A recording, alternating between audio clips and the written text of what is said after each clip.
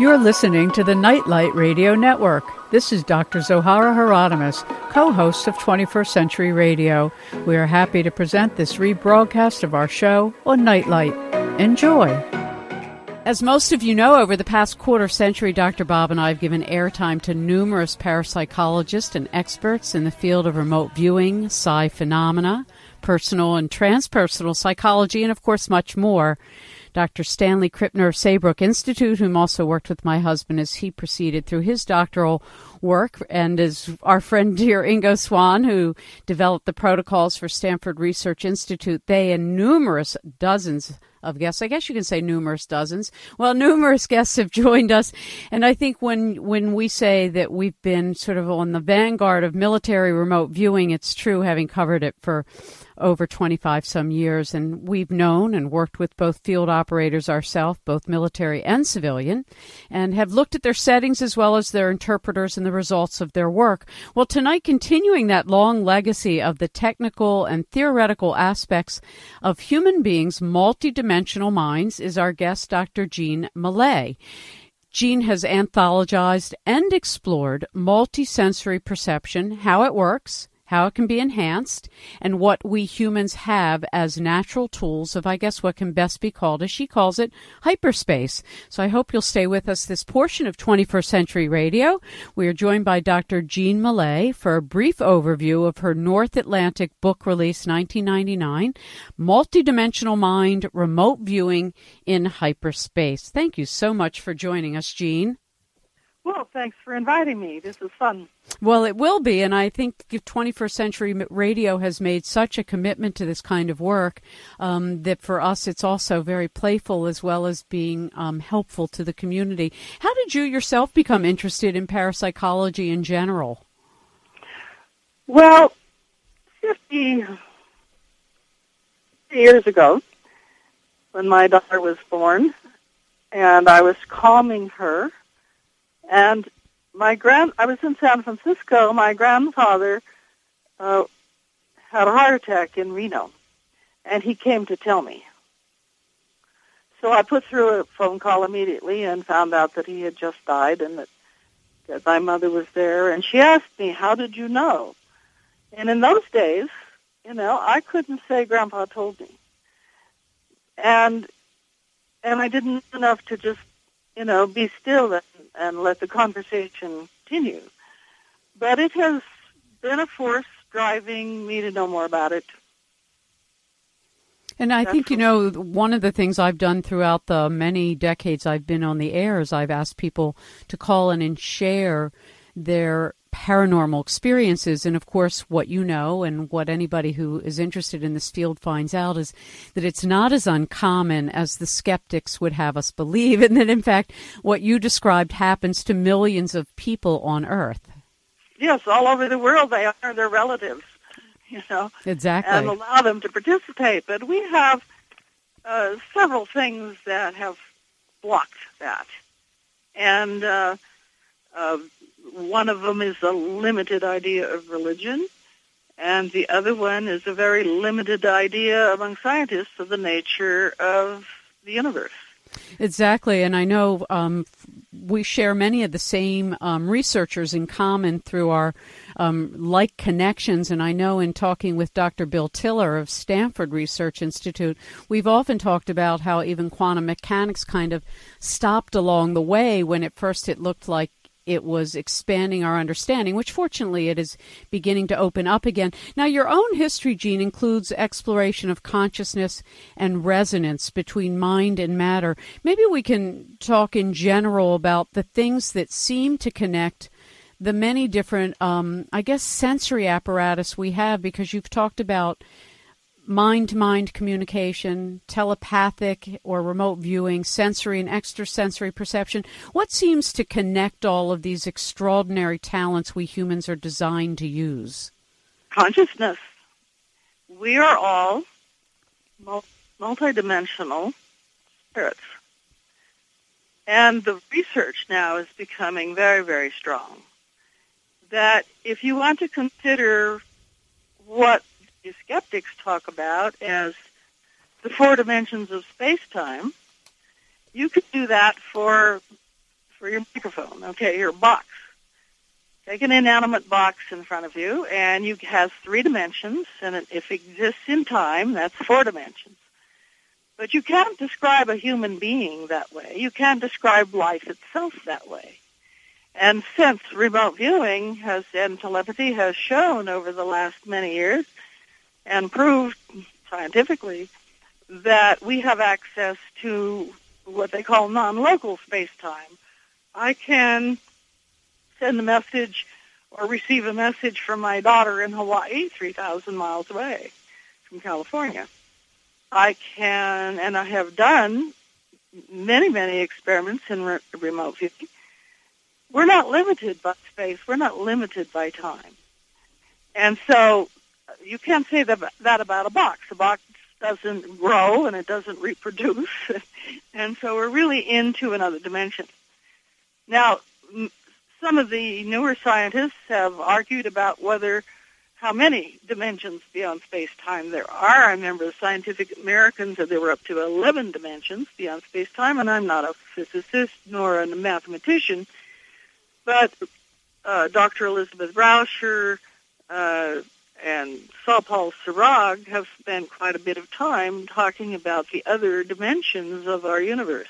Right, exactly. And sure. I know when William Tiller joined us, he talked about his discovery of the 10-dimensional universe, which of course fits mystic traditions, including the Kabbalistic tradition, which is always interesting to see modern science kind of comport to spiritual legacy. Well, all of this is happening on one level, and on another level, book-driven folks have trouble seeing that these things, incorporating them into our educational system. Mm-hmm. I, for instance, would like to start by putting biofeedback in public school, starting with 5th grade.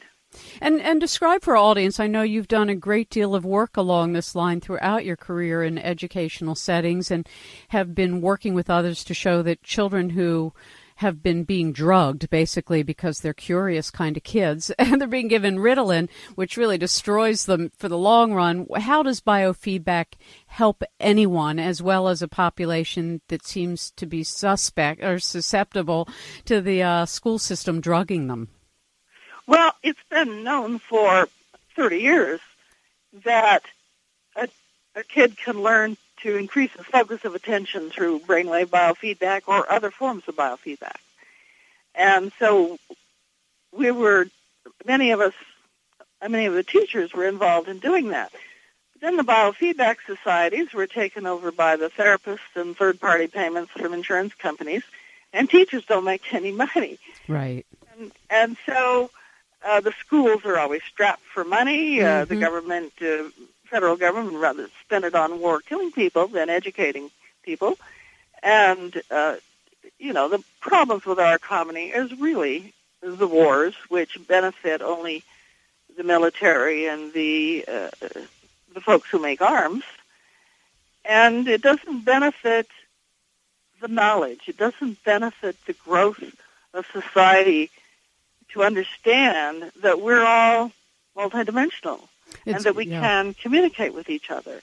And when a lot of people establish the same frequency, for example, the random number generators around the world. Let's talk about that for a moment, because I know when I spoke with Dean Radin, and we have on a number of occasions about that, how groups of people concentrating on the same thing, even unwittingly aware, meaning not aware that everybody else is, like when Princess Diana died and there was a big peak in these random number generators. What does it show us? Describe for our audience, some who may not be familiar with what it is, but also what it is demonstrated. Well, I'm sure Dean has mentioned this. He's really the top researcher in the field right now, and Roger Nelson running the Global Consciousness Program is something we need to be more and more aware of. That when 6 million people are watching, for instance, the same TV program or the same concept, the random number generators around the world are no longer random. There's a sort of a coherence in energy that affects them. Now, what we were doing back with my research in training people to synchronize their brainwaves with each other, and I'll have to start with that before we go further. We learned very early when at a Grateful Dead concert, when people were in the same chemistry, the same music, and the same rhythm, and the same, clapping hands and dancing up and down, that they're all feeling the same in the same rhythm. There's an extraordinary feeling of oneness throughout the whole group. And it had an evolutionary feeling. So I wanted to look at this. Stan Krippner introduced me to what he was doing at the Dream Lab. Right. And he was doing some training then, so I got trained in experimented in brainwave biofeedback with him and with Dr. Barbara Brown. And so Tim Scully, who had helped build the electronics for the Grateful Dead, Barbara Brown was looking for volunteers, and so I introduced them. And in those days, you had to be a big organization. You had to be an institute or a government or a school to be able to look at brainwaves. It took a whole room full of computers, probably $100,000 or grant or something. Individuals couldn't look at it. And so at one point I said, gee, Tim, we need toys like this to play with. The government isn't ever going to look at what we want to look at. And the following year, and that was 1969, I was in New York again, hanging out at the Dream Lab and volunteering, and Tim Scully came through town, and he handed me the first portable brainwave machine.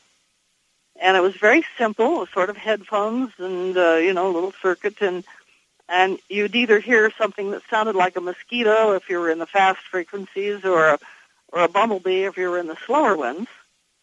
And so we had a chance to start looking at it, and gradually, a couple of years later, he had a brainwave analyzer that would pick up the signal from one basic location and translate it separate it out so you could train for either alpha or beta or theta or adjust your frequency range.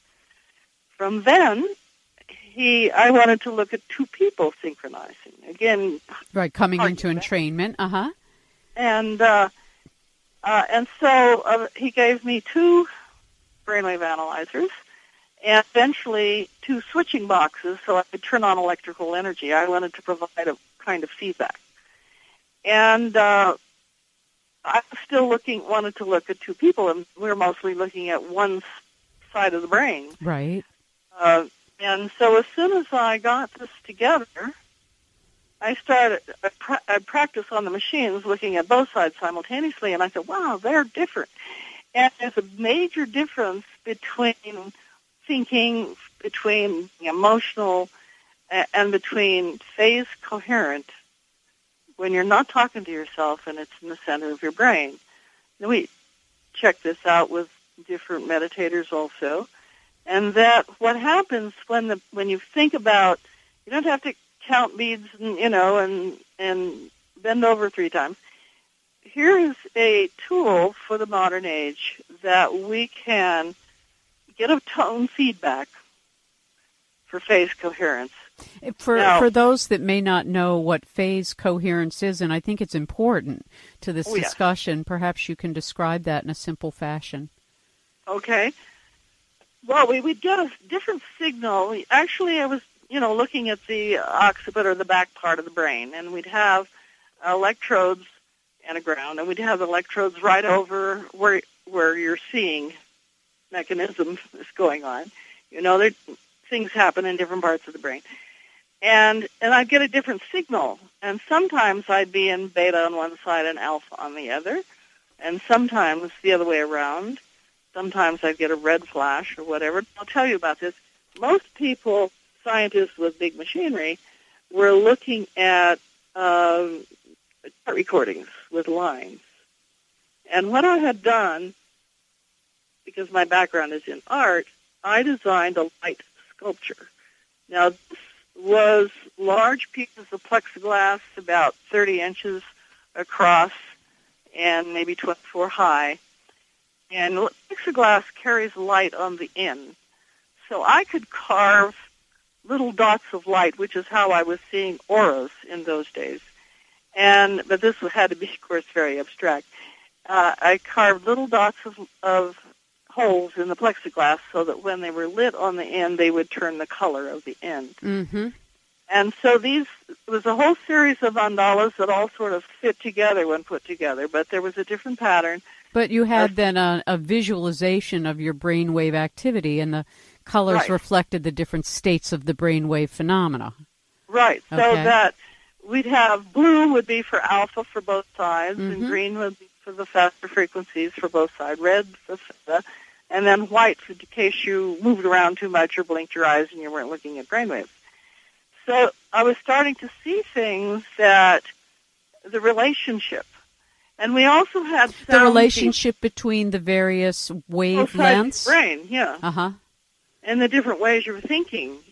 And how it affected the brainwave patterns, meaning what you're describing, what you do in extraordinary detail in your book. And I need to really say to you what everybody who has written about it or read it has said, Jean, is that your work, Multidimensional Mind, Remote Viewing in Hyperspace, is really like a catalog of the who's who and the experiments that have been done. And there's just so much visual information in it. It's a wonderful compilation and analysis of the field. So I need to say that because we can't do justice to it, to our conversation tonight. But look, we have to take a little break. We'll come back, finish up our discussion about phased entrainment, the things that sort of happen between people who come into rapport with one another, both consciously and unconsciously, both in proximity and at a distance. If you've just tuned in, I'm Zoe Hieronymus. Our guest is Dr. Jean Millay, Millay. Thanks for listening. We'll be right back. Hi, this is Robert Sachs. I'm the author of Tibetan Ayurveda and the book Rebirth into Pure Land. You're now listening to 21st Century Radio with Dr. Zohara Hieronymus.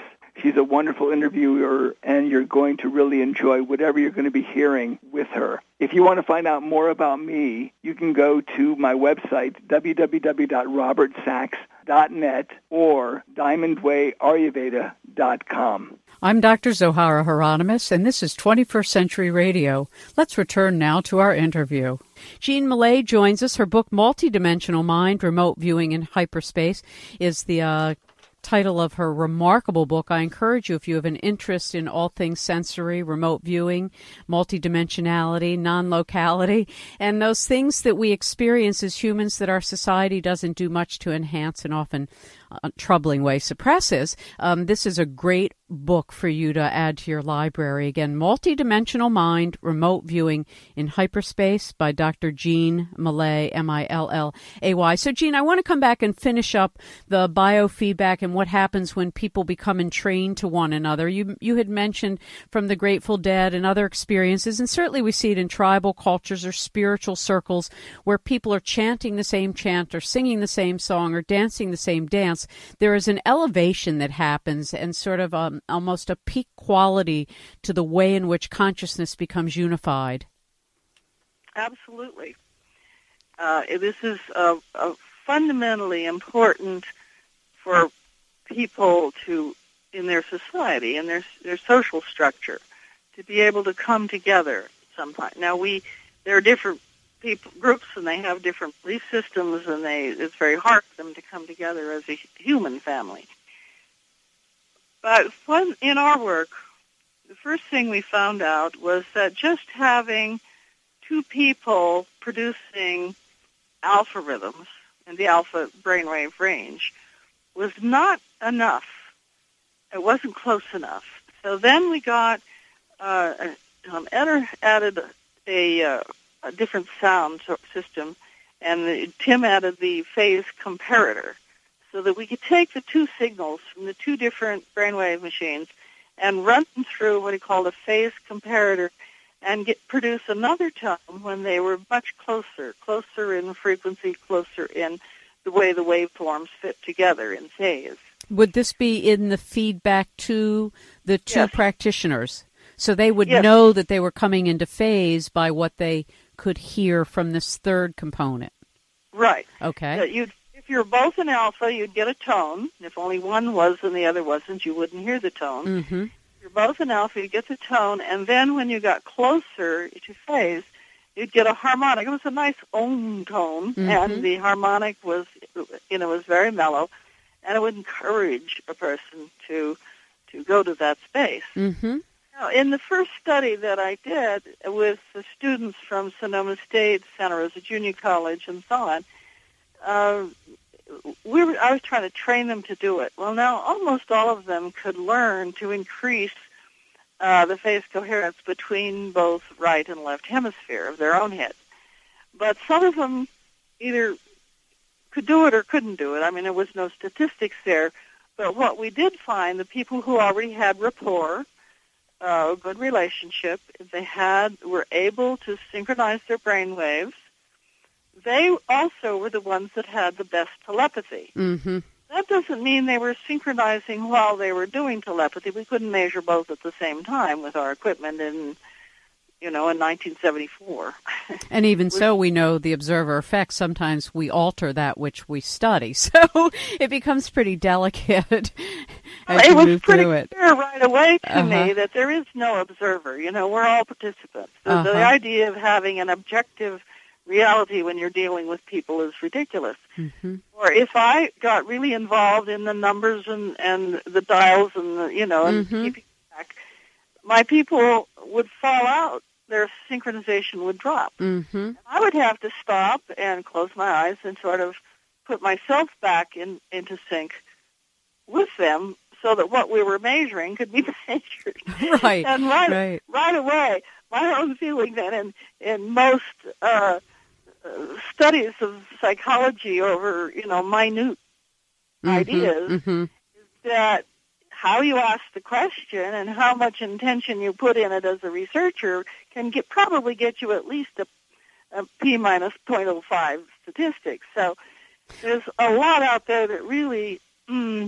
Well, but it's interesting you bring up this point of the effect of the observer and that there's no such thing as subjective analysis, because what it does once again prove is that all mind is connected and that all consciousness moves through a connecting field, whether we want to admit to our oneness or not. I mean, we're having individual experiences, but we're also affecting every other individual experience. So in summary, because I want to move on to so many of the other wonderful things you cover, including trance and telepathy in general, but how does biofeedback then, and why is this such an important addition to education? Meaning, why is this something you want to see in the school system?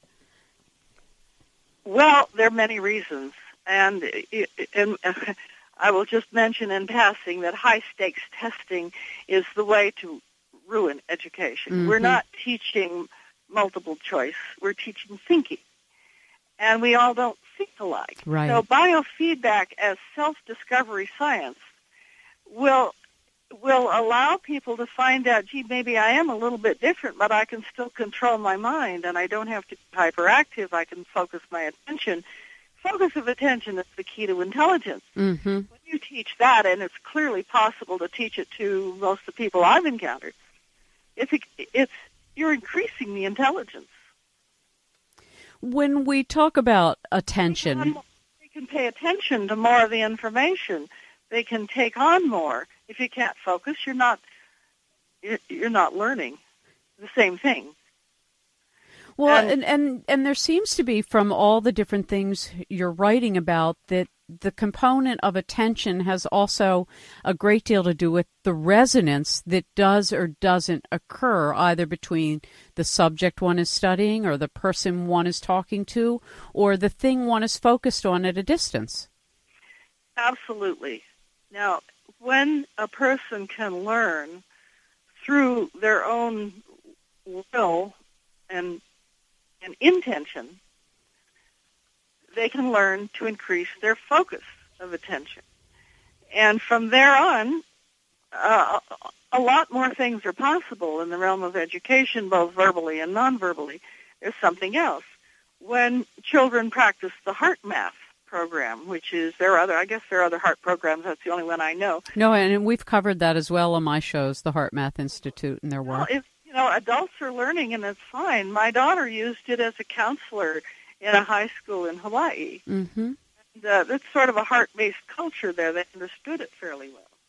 But one day a girl came into her office, and she'd taken speed and who knows what else. And she had already learned how to bring her heart into a coherence. And it was her rhythms were dangerous, all the way up to 190 and down to 50 or something like that, and very irregular, just from one to the other. Well, because she'd already learned something, she was able to practice and was able, after an hour and a half, to stabilize it. She didn't get it back to her former coherence. But see, we're still talking about coherence. Right. We're talking about things that really line up. And one thing that I had read recently in Scientific American Mind was by someone talking about neurons and who had studied the neurons in electron microscopes and so on. And what he said was, and I'm sorry I don't have the name in front of me, was that the phenomenal abilities of the human mind are caused not by neurons, but from the coherence of brainwaves. And, after 30 years, I'll have to say I was really delighted to see that. Mm-hmm. And then when we talk about the field, so to speak, Lynn McTaggart wrote a book by that title, and there's been many researchers who have talked about this interconnectivity, this field in which consciousness is. Mm-hmm. When you look then at whether it's children or adults or shamans or your daughter, share with us for a moment what happens when our mindset goes against the aptitude versus a culture supporting it. Well, you have to deal with television. Television is a flickering light which entrains your focus, grabs your focus, fills it full of whether it doesn't matter if the argument is for Democrat or Republican. It just, when you really look down to the course of it, television is controlled by the corporations, and they spend millions of dollars on how to hypnotize you, and adults and children, to turn them all into good consumers. Now we're getting into consumerism, and we could say global warming is caused by overpopulation and consumerism. And a lot of people won't like that. The economy is caused by the war, and they'll blame it on other things. But so much of the really important things that psychically sensitive people or just ordinary people can see happening mm-hmm. In this culture has got to go through a change. No question about it.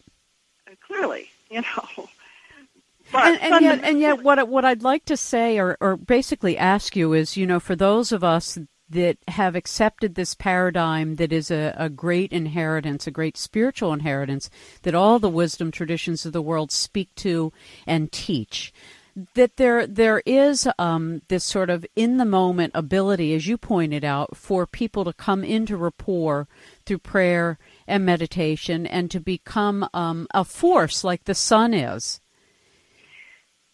One thing, and I'll get to that in a roundabout kind of way, the science that looks at what makes up the universe.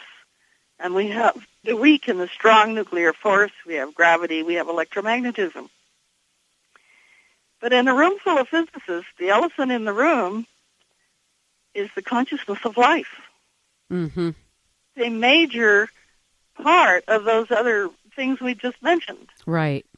It's its own dimension. Life is its own dimension and has to be considered that way.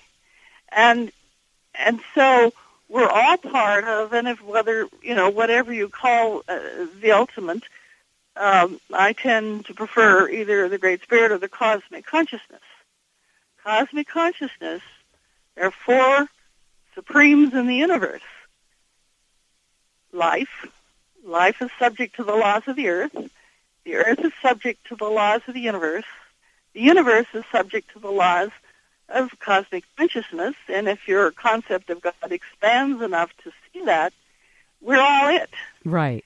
And as we silence our personality and our mind into phase coherence, we can then shift the consciousness, focus of attention up to the top of the head.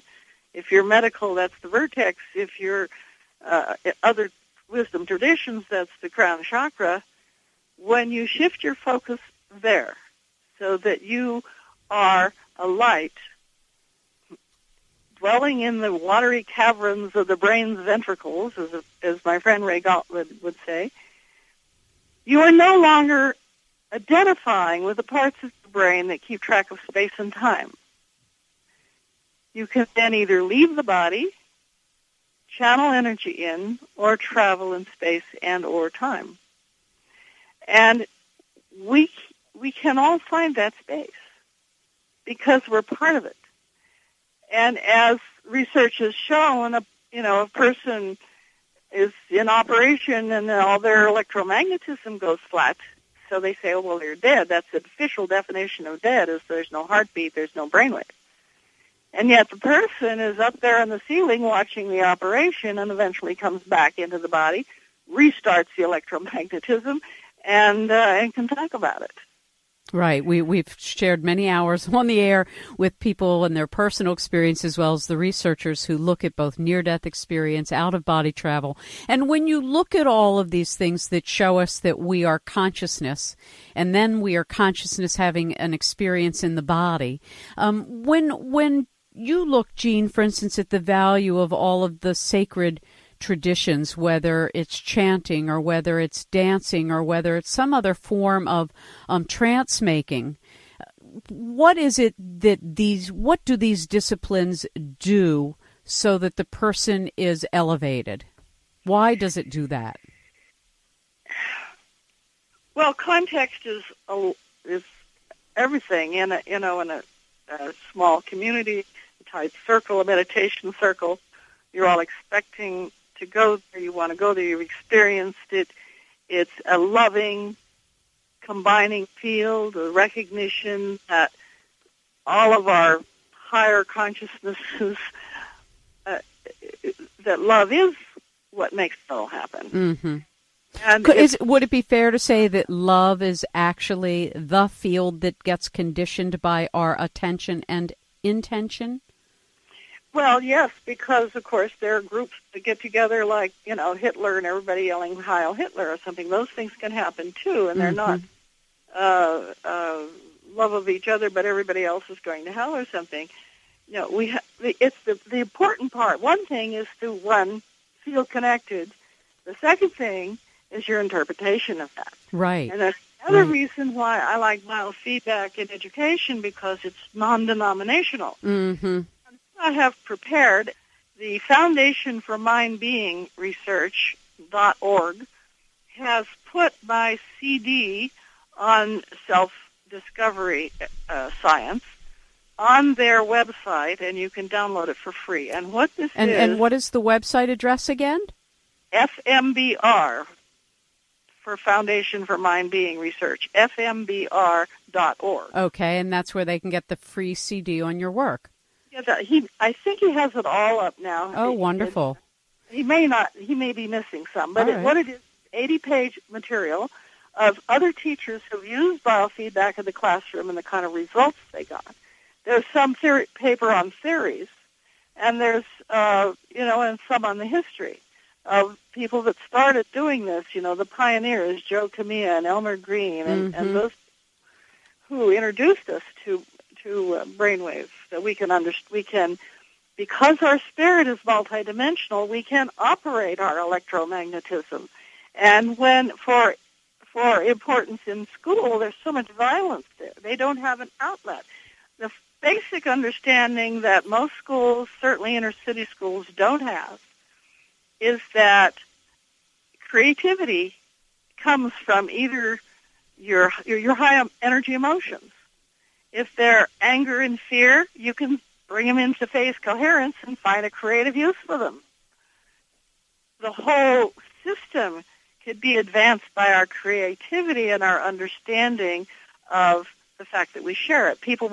Children and people find out that what they say, the words they use, affect their own physiology. We've done numerous shows about the effect of watching things, and the amount of violence that we take in through our eyes and television is a depth and breadth of violence most humans would never encounter in the world. Even in war, they wouldn't see most of what we see on television as normative entertainment, and it really sort of not only does it shoot down your adrenal glands, but it deadens the neurophysiological response to grace, because you have nothing left to pick up that finer, impulse from things around you, whether it's the dog or the tree or the sunlight.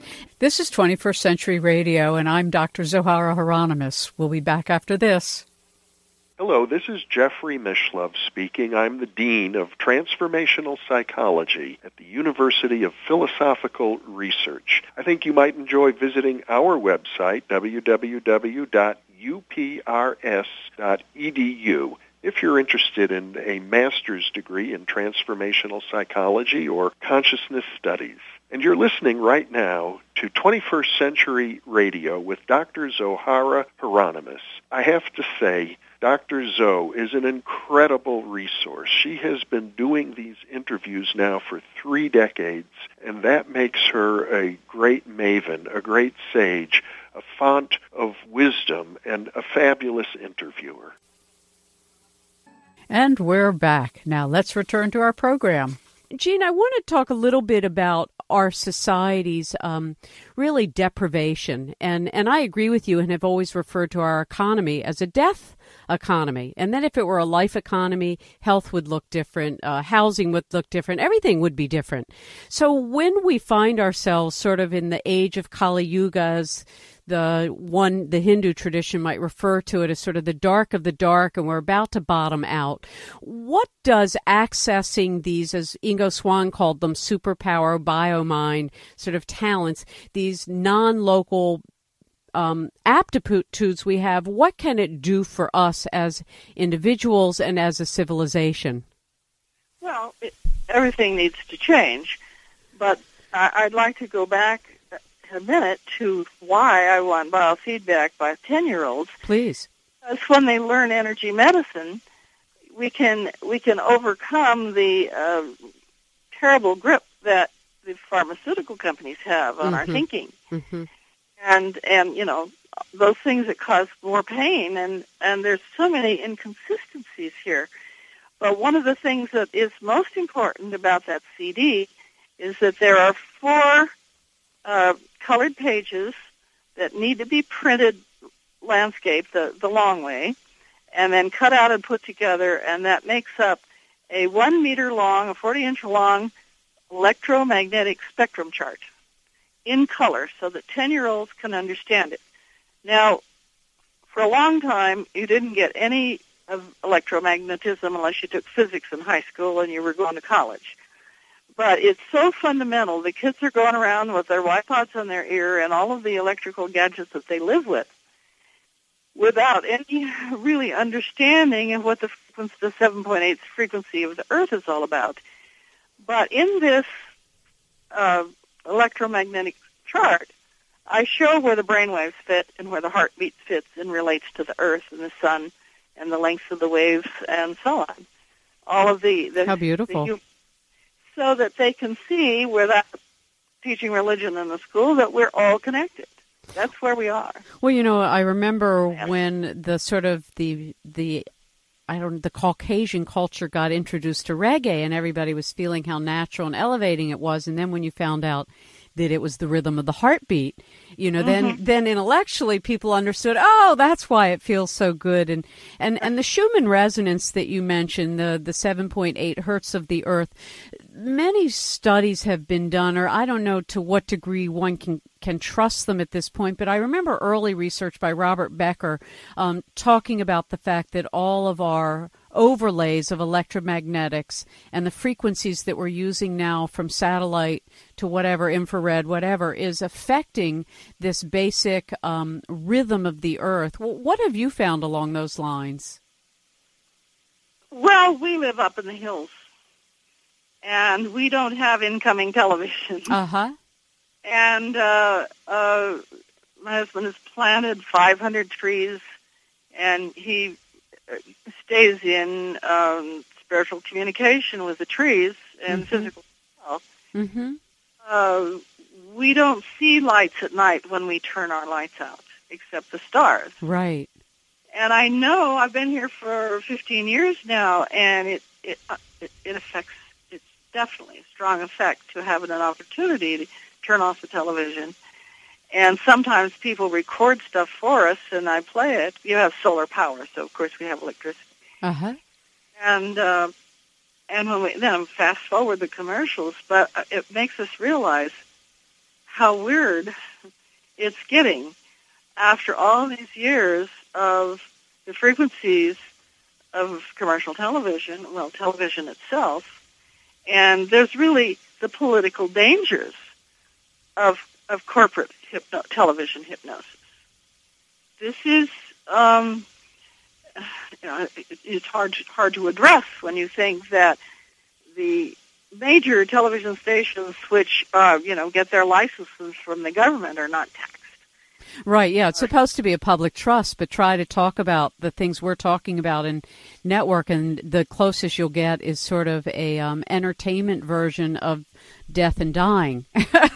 I mean, and unfortunately, when you look at mystery traditions, how they get diluted so that real searchers don't get through the door, and they think that the parody of it is the real thing. That's even more tragic than sometimes nothing happening.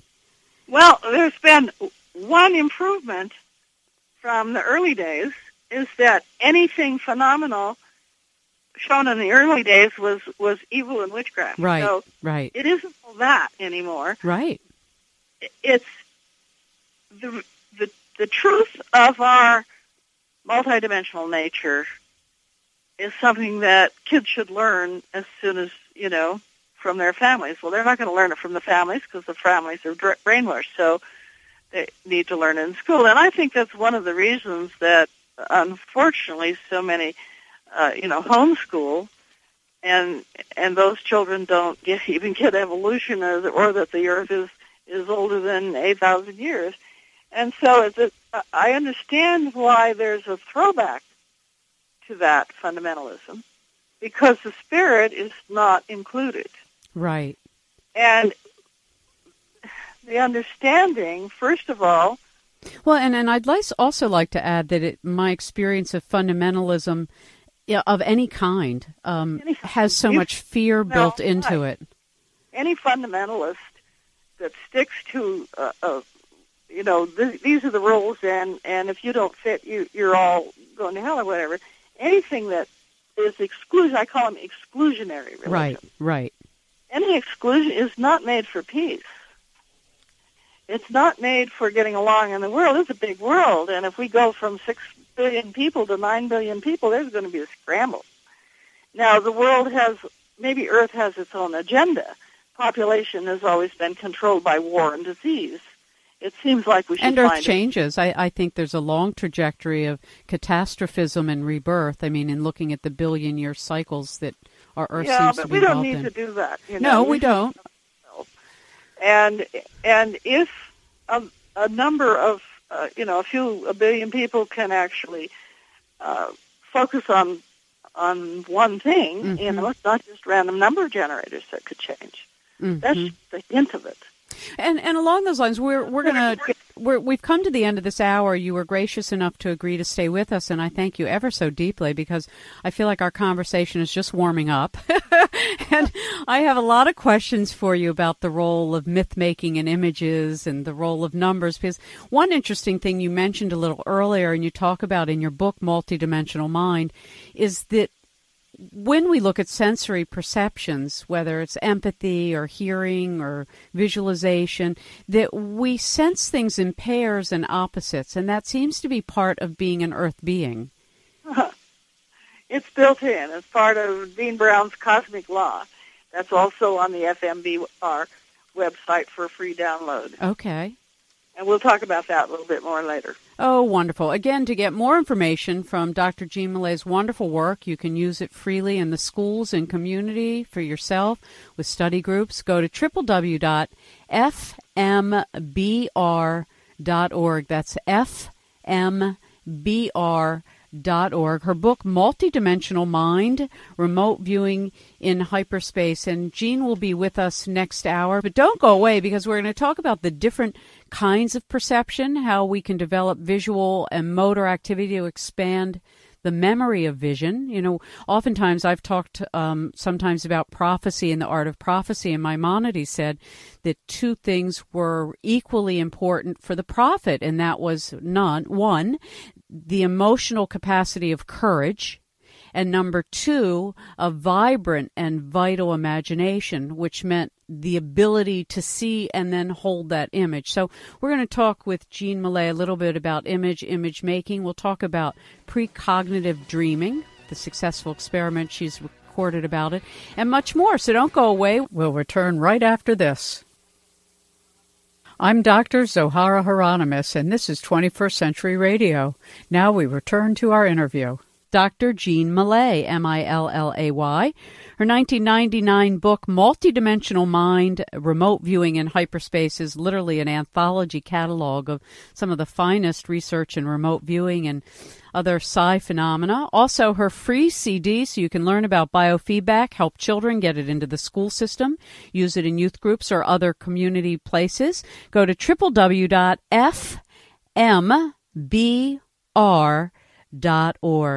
So, Jean, we covered really just a little corner of your magnificent book, Multidimensional Mind.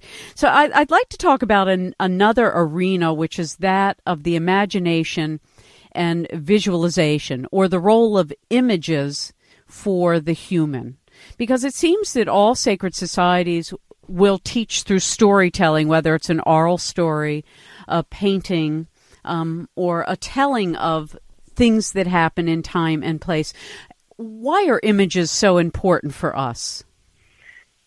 Well, actually, we have different intelligence systems, and that's what we found out doing the telepathy. Some people were more dominant in their images. Other people could transmit words better, and so on. But the image language, and that's before literacy, we can see more than we can talk about. And my best remote viewers had been drawing everything that came across their path since they were little kids. They had books and books and books of drawing. They could draw anything, so that if they had an image, something they didn't know what it was, they didn't have to know. They just drew it. Mm-hmm. When you have to give a word for something or classify something, that's when error comes in, because then you're limited to what's already in your memory. So direct vision is important. Now, what you perceive is basically what you believe in ordinary thinking and conversation, but in remote viewing, you need to be able to shape color and then go back and try to find out what it's about, rather than seeing suddenly somebody sends a picture of a hat, for instance, and the other person gets exact same shape and color, and it's a flying saucer.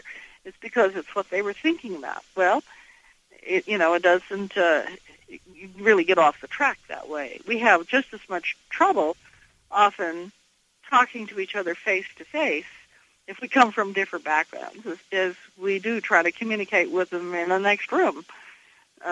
By closing our eyes. But one of the things that has been very strong with me, and since I was an art teacher for a long time before I got into this field, is that the children learn to see. And color books, I don't like them. They distort the visual spatial perception in many cases.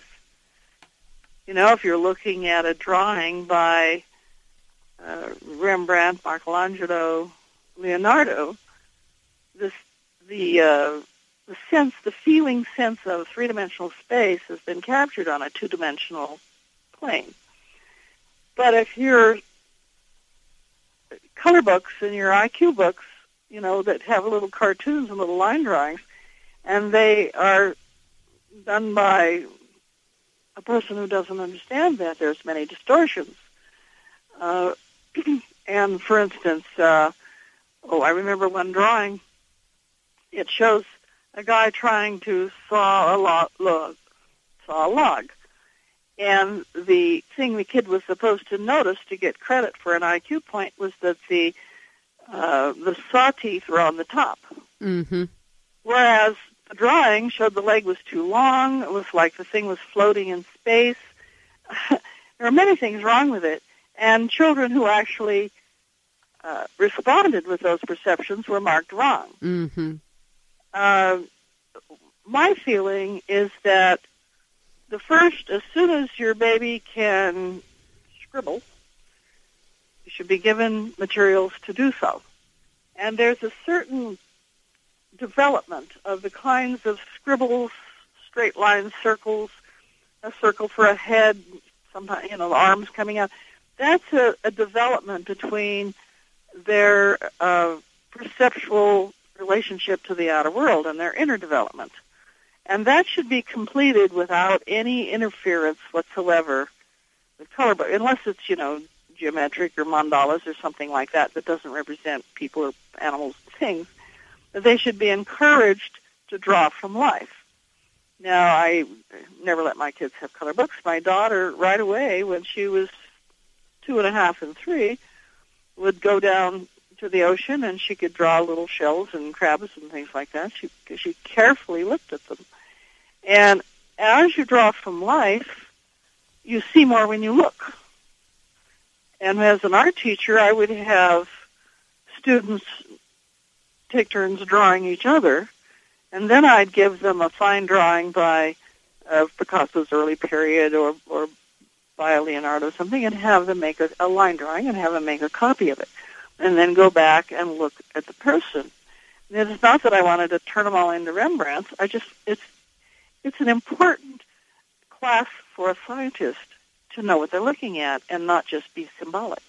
Well, and I think you also touched on something else, which is the feeling nature of relationship to what one sees. And when working with, and Bob and I have worked with all different kinds of children, and some who haven't had much exposure to nature, don't have the same kind of sensitivity, I guess, developed that gives them confidence about their own feelings and the feelings they have about the things around them.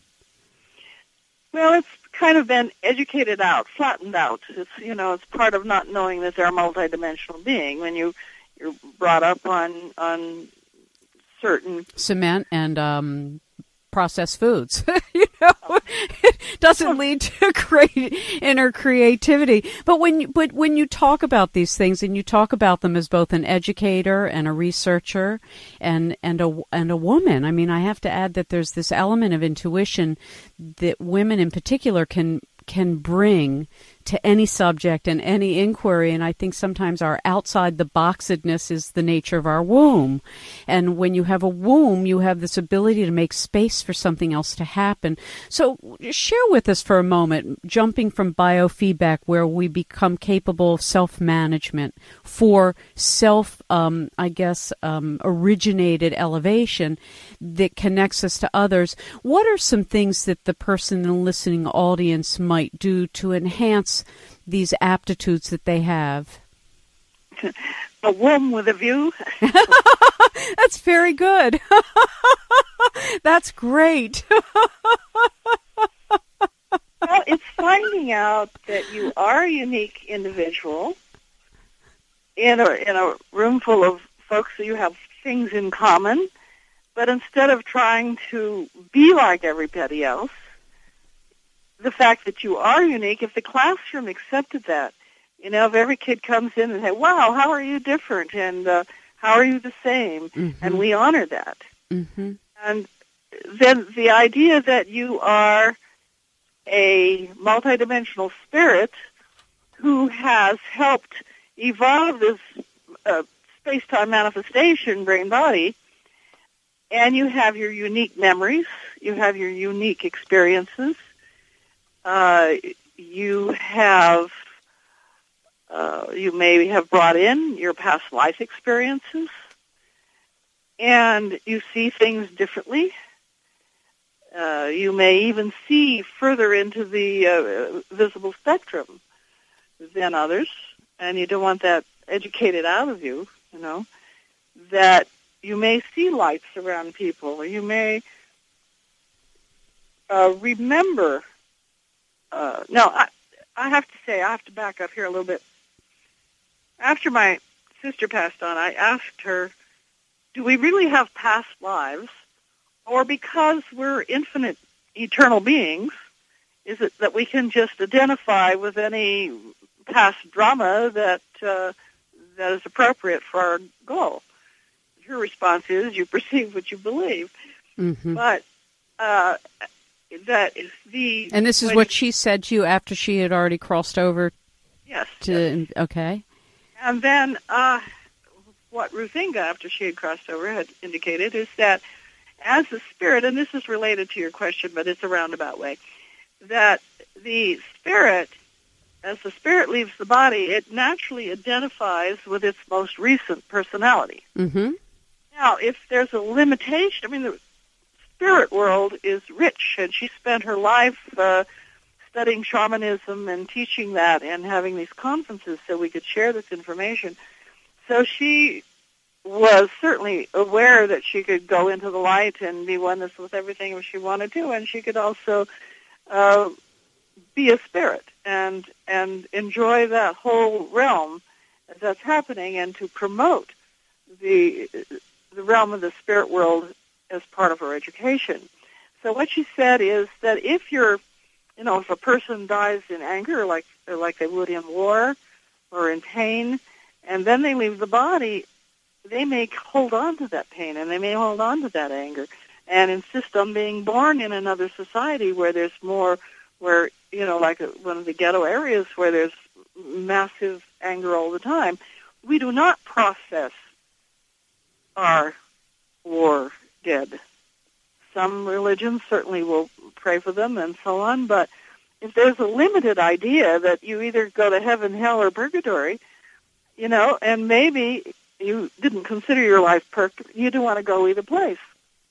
I've encountered spirits that hung out because they wanted to, or Laurel, the healer, her husband, stayed around to help her. Yeah, Olga is a close friend of my husband's back then. Well, and that's an interesting phenomena, that the soul, being eternal, has an option to choose what school it's going to attend and whether it's going to stay at the house it was born in until their children are all raised and the grandchildren deceased, or to oversee something that's going on in a particular city that they may have spent an incarnation with. So we're always surrounded and interphasing with those that are no longer embodied, but we are entrained to them. And I think any of us who have loved someone, or a teacher or a parent or a grandparent or a child who has passed over, continues that conversation, and sometimes it's stronger than others. So when people, though, and people are always asking me, for exercises that they can do, and one of the things that if you could address, I remember both Ingo Swann and Joe McMoneagle, one of the military remote viewers, said is the greatest development is to learn how to suspend your judgment and not categorize things, but just to observe what you see, or to hear what you hear, and try not to interpret it as much as to come into relationship with it. Well, that's absolutely true, and that's part of what I was saying before about visions. What you see, you don't have to name it. You don't have to make it fit into any other category. But we tend to. The mind tends to want to, the left hemisphere wants to analyze and categorize and name things. We are definitely conditioned to do that. Mm-hmm. The process, and we'll get back to seeing, is that by the time, if you actually train people to see more when they look and to remember and to focus, then when they're doing something like remote viewing, you have a very good chance of more success, because you're not calling on a distorted memory. Mm-hmm. Among my students in the telepathy, they get a shape and color, they'd get something that, that's like I saw on television. And you know, he was sitting around watching a lot of television. I still remember a jingle that was played over and over again on the radio for something we no longer use, and that jingle's still there. It had to do with super suds. You don't want a lot of suds in your washing machine today, but back in the 30s, it was desirable. So those repetition, and those are the ads are repeated, are the first things your little kids learn if the TV's left on all the time. Right, and it's interesting in the same way. I was thinking about folk sayings, how there's so much wisdom in them, and that there aren't many of them anymore, that it's kind of generated facades, and we're not really even watching stories like traditional storytelling. We're watching, invented drama, and it's a very different thing than something that is told by generations from generation of an archetypal drama. And well, there's good and bad with that, because there's some old myths we could do without that are pretty dominant in our culture that are holding us back. You want to give us an example of what you're speaking of? Well, I don't want to offend anybody, but let's face it, Genesis has got serious problems. And when you take it literally, you skip history, you skip real knowledge, you skip what the rocks are telling us. To stick with what's written a number of years ago, translated through several belief systems and languages, and and it's been around for centuries and centuries, and it really it's only symbolically related to the formation of the Earth and the cosmos and the time and the evolution and the message in the rocks and the ice ages and the warmings and the coolings and all of those things. Once a paradigm is established, it took a couple of thousand years to get past Aristotle's idea that the Earth was in the middle and didn't move around. And when Galileo tried to point out, hey, if you look, you might be different, he got into terrible trouble, and it took a long time to accept it even after that. So that's a paradigm change. Right, and I think in your chapter 9 of your book, where you talk about belief systems and the politics of suppression, and then whether it's atheism or unfounded beliefs or logic that flows from belief or disbelief, I mean, that how we hold something is limiting our vision. And we have to take a break, but it reminds me, I tell people, when you can't find something like your keys, it's amazing how the aperture, literally, of your visual intake shuts down when you have emotional distress. And because you think you can't find them, you can't see them, even when they're right in front of you. And I think that all of our life is like that in the spiritual realm. Because we don't think we can see it, we don't. And we narrow our aperture not through greater concentration, but through less attention. And then when we bump into a spirit who's standing in the hall, we feel it, but we pretend we don't. So we'll be right back. Our guest is Dr. Jean Millay, Millay. Go to www.fmbr.org.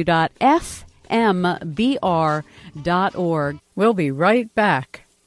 Hello, this is Dr. PMH Atwater. I'm one of the original researchers in the field of near-death studies. Done a lot with generations, the new children, evolution, my newest book, Children of the Fifth World. And I've had the privilege and the great fun of being on 21st Century Radio with Dr. Zohara Hieronymus. And she is just such a great interviewer. I absolutely love being on her show. She's smart. She's right there. She's quick. Who could ask for a better interviewer? You are lucky to just be listening. Have fun with this great lady. Thank you. Let's get right back to our guest.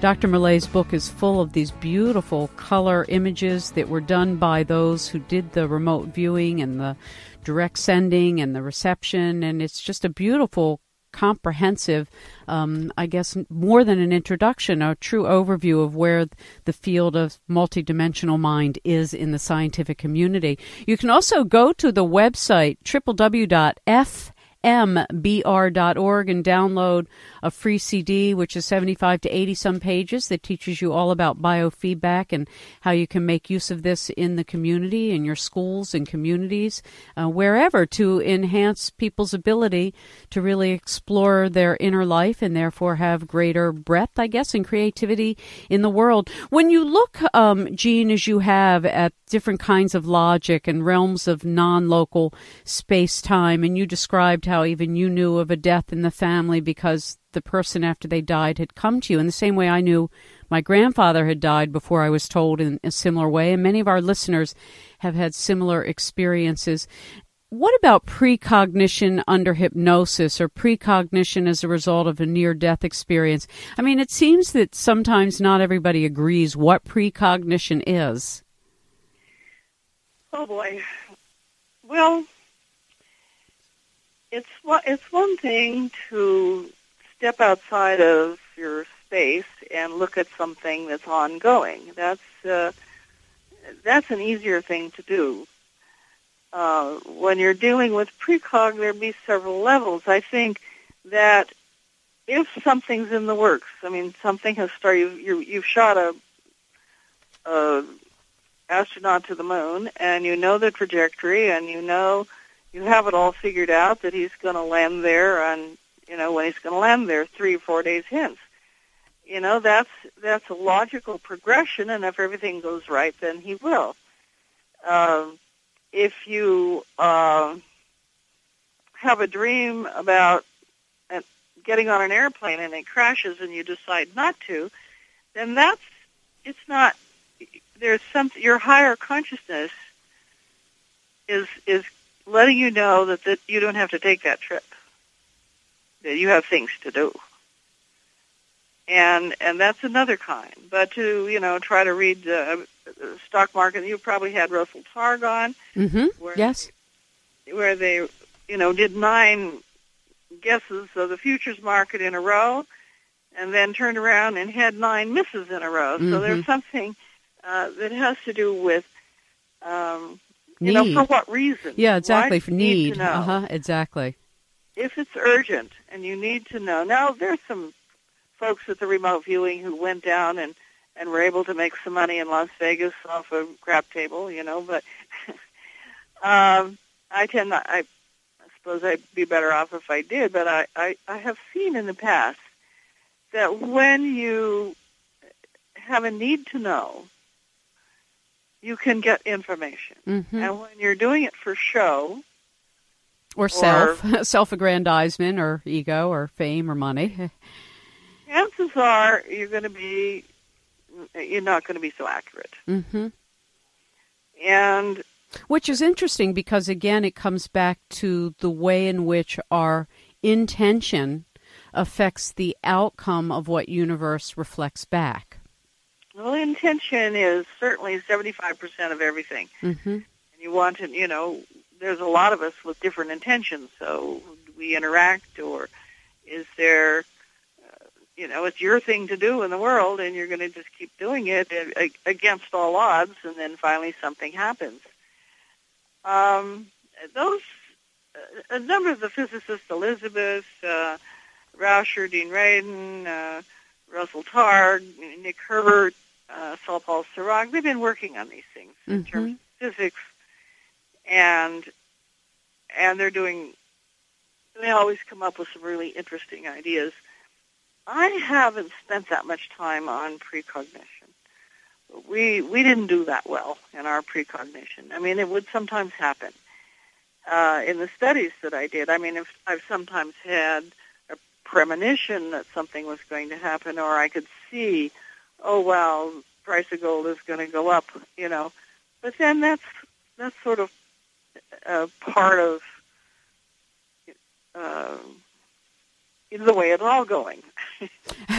When you, I want to switch gears for a moment because I'd also like to touch on trance, but before that, there's terminologies within the sacred societies for different phenomena that the psi or remote viewer would call something else, and I've always been interested in what is called divine grace.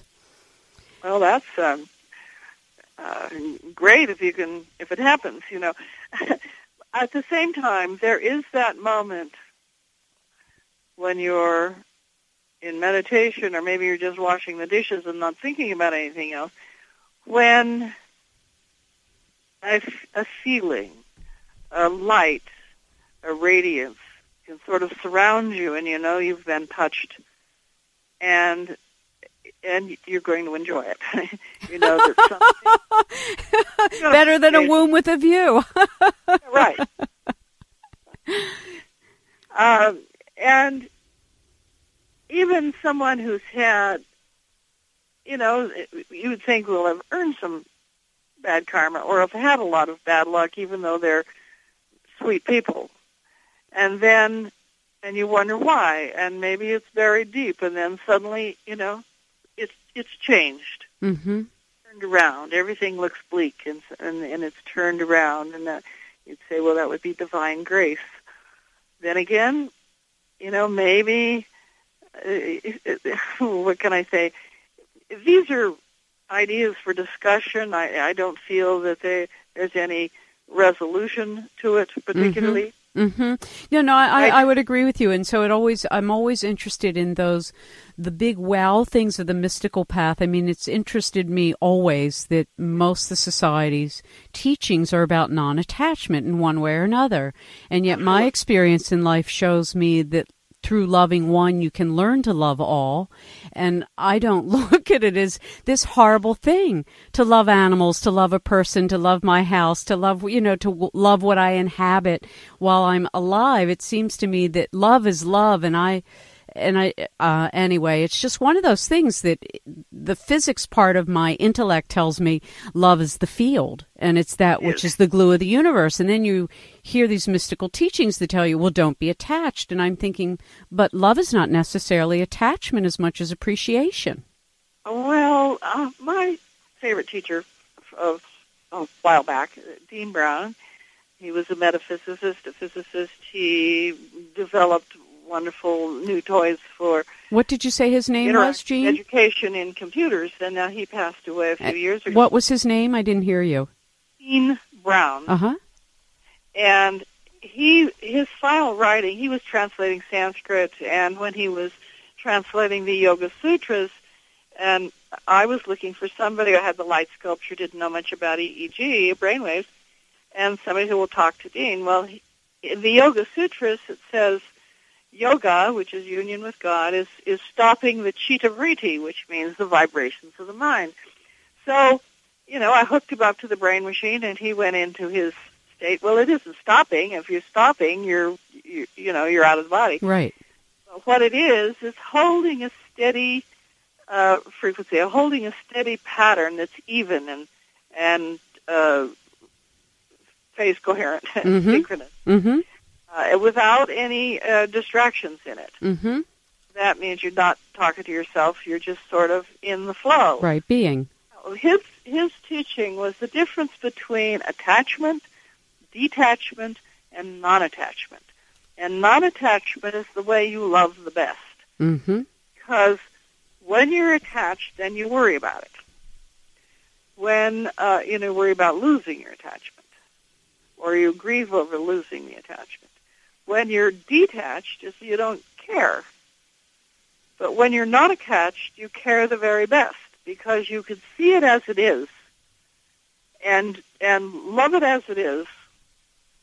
And if the path you're on takes it away, you adjust to that too, because you're not so attached that you're, ready to kill yourself. I like that non-attachment. That's well described.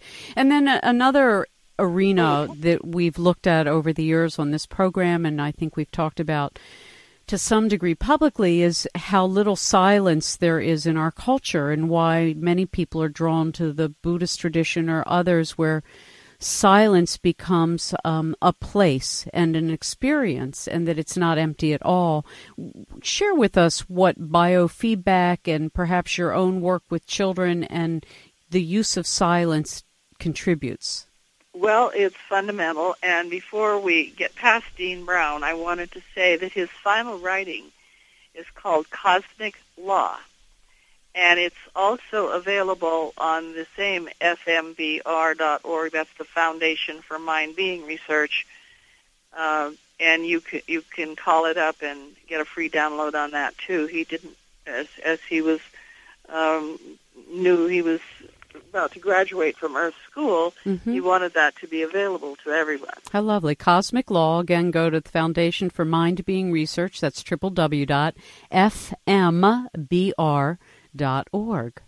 Right.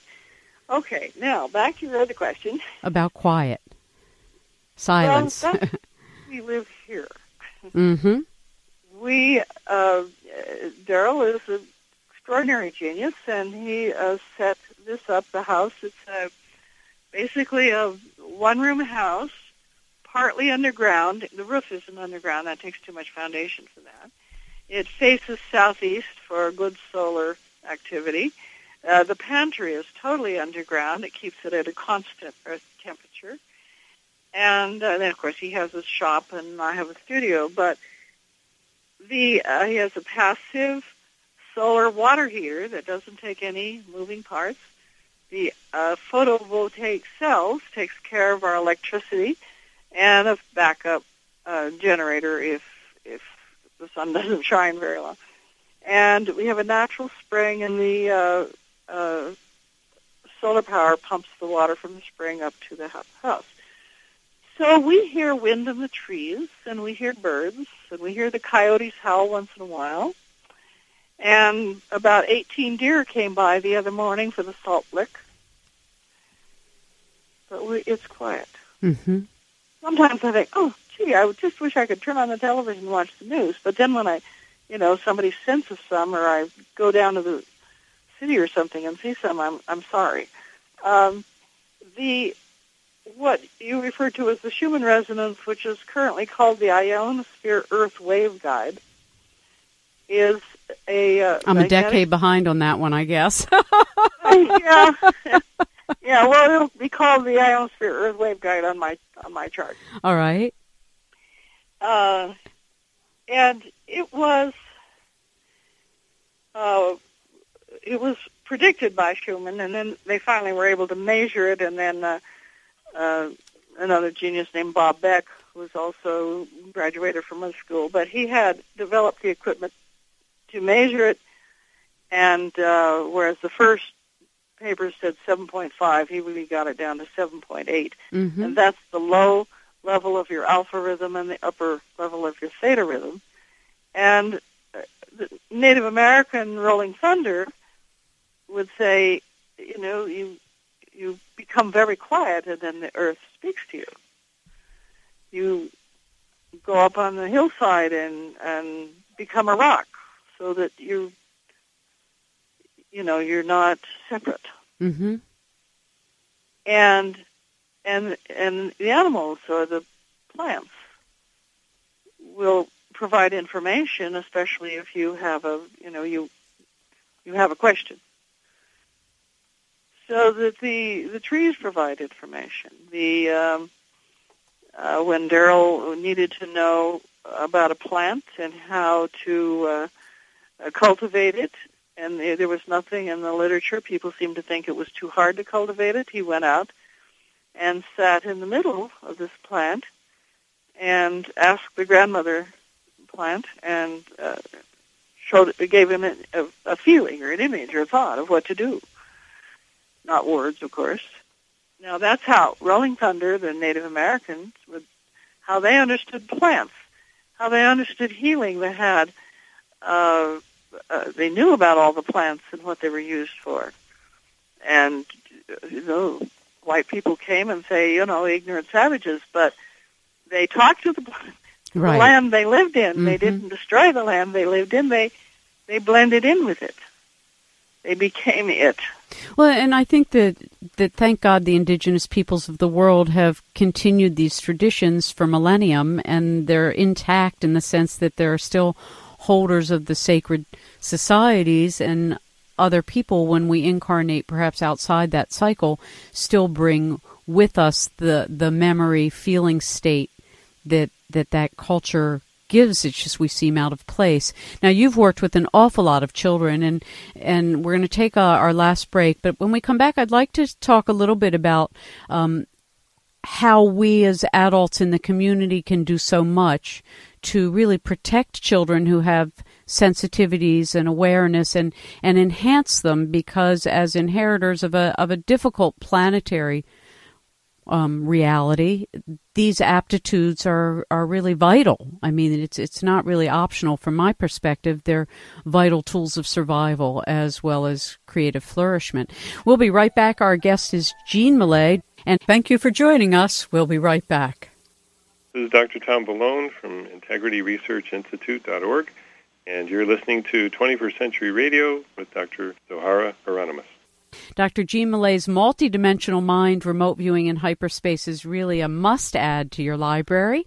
If you're looking for an overview with detailed, and I do mean detailed on every page, beautiful color prints and drawings from experimenters' actual way in which they do the work they do, whether they're in close or distant proximity. So, Jean, before the hour is up, I know there were some things about trance that are probably important to add, because sometimes people go into trance from desire, sometimes through ritual, sometimes through shock, sometimes just hypnotically, as you point out, through entrainment, whether it's television or repeated message. What is trance, and what happens to us in that state?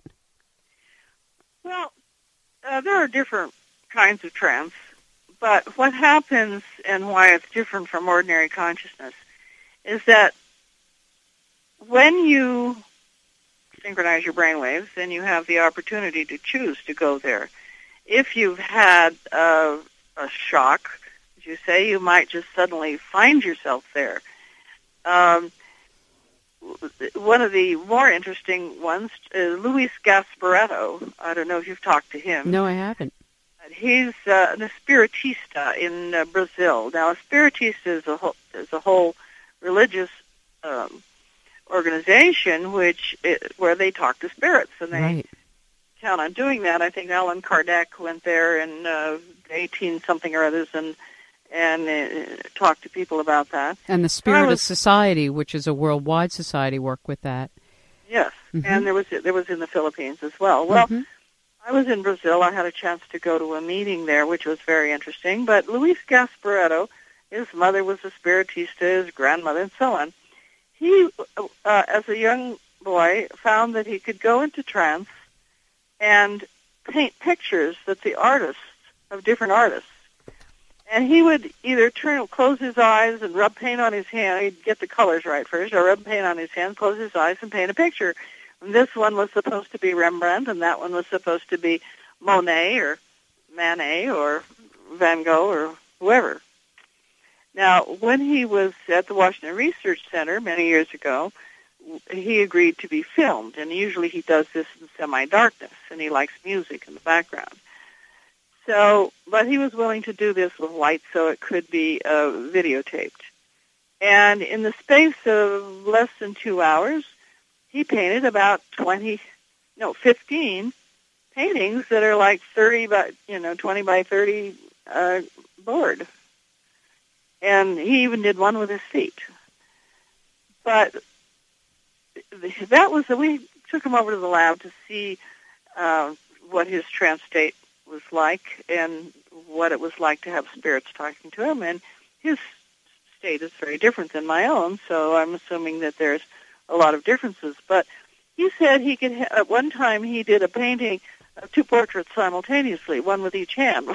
Wow. That kind of impressed me. And stereo reception. Well, that's what he said. Sometimes he would have a different artist on each side of his head or operating each hand. So I said, right, come to the lab and let's take a look at the chart recording. Mm-hmm. So he did. And we asked him questions, and he spoke with a Portuguese accent, but when we asked him, the spirit theoretically was Toulouse-Lautrec, who spoke with, and they were speaking English, but with a French accent. Mm-hmm. There's a lot of very interesting information. But when I asked him if he could ask the spirits to switch sides, the chart recorder showed a switch. Interesting. Now, that was quite a number of years ago, and I haven't been able to find anybody who was, willing to follow up on that research. But there's a great deal to be said here. Now, James Fadiman, have you ever talked to him on this show? No, I haven't. Wonderful, wonderful. He gave a talk at the Institute for Transpersonal Psychology in Prague a number of years ago. I have the tape. I play it over again on multiple personalities. And so that brings us to possession. Mm-hmm. And how one person knew who he was supposed to be that day because he had a different prescription for glasses for the different person who was going to be controlling him that day. But possession, now it's funny to talk about these things, but I think today, with the post-traumatic stress syndrome, right. For some people, it's just the horror of the war they're in and the fear and the constant pressure. But for others, either the enemy or their friend they were trying to save and couldn't may have followed them home. Mm-hmm. Well, and for those that are sensitive, and I'm sometimes a little too sensitive and aren't so great at keeping things out from my environment, I've brought home antiques sometimes and get the memory shadow of the person who own them, and I have to have a conversation with them to tell them, that I'll take good care of it. They can let it go now. And so that was one of the questions I wondered about, the difference between, and we've done numerous shows on the difference between hauntings and poltergeist and spirit resonance and trace memory. But when we put them all together, what we're talking about are sometimes the after effects of consciousness. Yes, thoughts are left into things. It's part of the reason why some psychics working for the police, they want to have something that belongs to that person. Mm-hmm. From the many people that are around that, with their energies, it's a way of focusing. Right. Some don't need it, some do. Which one could say every system of belief is a way by which we then can operate? Well, let's say find a system of beliefs that works. Mm-hmm. Here's my statement. Mm-hmm. And is so that real magic, and I'm talking about what we're talking about here. Right. Real magic is telepathy, spiritual healing, psychokinesis, whatever. Real magic can be created by anyone by maintaining an intention, a steady focus of intention through an appropriate belief system. Mm-hmm. And that appropriate belief system is important because there are some things that totally will not be possible in the laws of the cosmic consciousness. It's interesting. You bring to mind a discussion I had with Joseph Allen, who was one of the Apollo 7 astronauts who was responsible for all the Apollo flight communications. And I asked him on one of my shows whether the astronauts had ever discussed the power of human consciousness, that eventually we could use the Earth as our ship, and that the Earth itself would be the humanity ship that we operate through consciousness. And I was so surprised when he said, yes, we do talk about things like that. And I was, grateful to Edgar Mitchell and others, who have joined the program, who have talked about this awareness of the allness, of the oneness, and as you have. But we have just a few moments left, and I know your passion, Jean, is in children and in helping our youth, because that is our future. What would you like to say to our audience with the remaining few moments we have? We are a spirit occupying and guiding and growing and being part of the personality, mind, brain, that is for the moment in this space-time frame. We are not limited to it. It is important for children to know that if they have a memory of a past life, somebody doesn't say, oh, don't be silly, or you're just imagining things, or if they have an imaginary friend, that these things are honored. They're dreams. When if the family is together and a child wakes up and they say, well, what did you dream last night? And they share their dreams, and then these things become real. These things become something that they know. They go to school and somebody says, oh, you're so stupid. They know that isn't true. Mm-hmm. They might have a limitation in learning math or, I don't play the piano, but it doesn't mean they're stupid. It means that they have something to do. They're here, and they find their own way of who they are and why they came and what they contribute to their family, their community, their world. We all have something positive to contribute. The present school system is designed for madness. I've taught in those schools. Mm-hmm. And I understand why they got upset, 30 years ago or so when I was teaching in a ghetto school, and the kids were graduating from high school without learning to read past the third grade level. Mm-hmm. And their parents didn't, and their parents didn't. And the Spanish-speaking and the Black Americans were always violently opposed to each other. Now, part of that is because there's no respect. And there's one other thing that I wanted to say. We've created a lot of refugees in Iraq. But what we have here is not illegal aliens, but refugees from two corrupt governments, theirs and ours. And that has to do with the drug war, it's badly managed, that has to do with the lack of understanding of people, taking care of people. Mm-hmm. Well, I want to thank you. I mean, we unfortunately have to say goodbye. You have a lot of deep and loving thoughts for the world, and obviously a great deal of compassion that comes from your awareness of how we are connected and how we can enhance that connection. So, if 21st Century Radio can be of service to you in the future, Jean, as you move into other areas, we'd love for you to revisit us. And I thank you for joining us for all of this evening. Well, thank you. It's a pleasure and an honor to be able to express these things I've been mulling over for 79 years.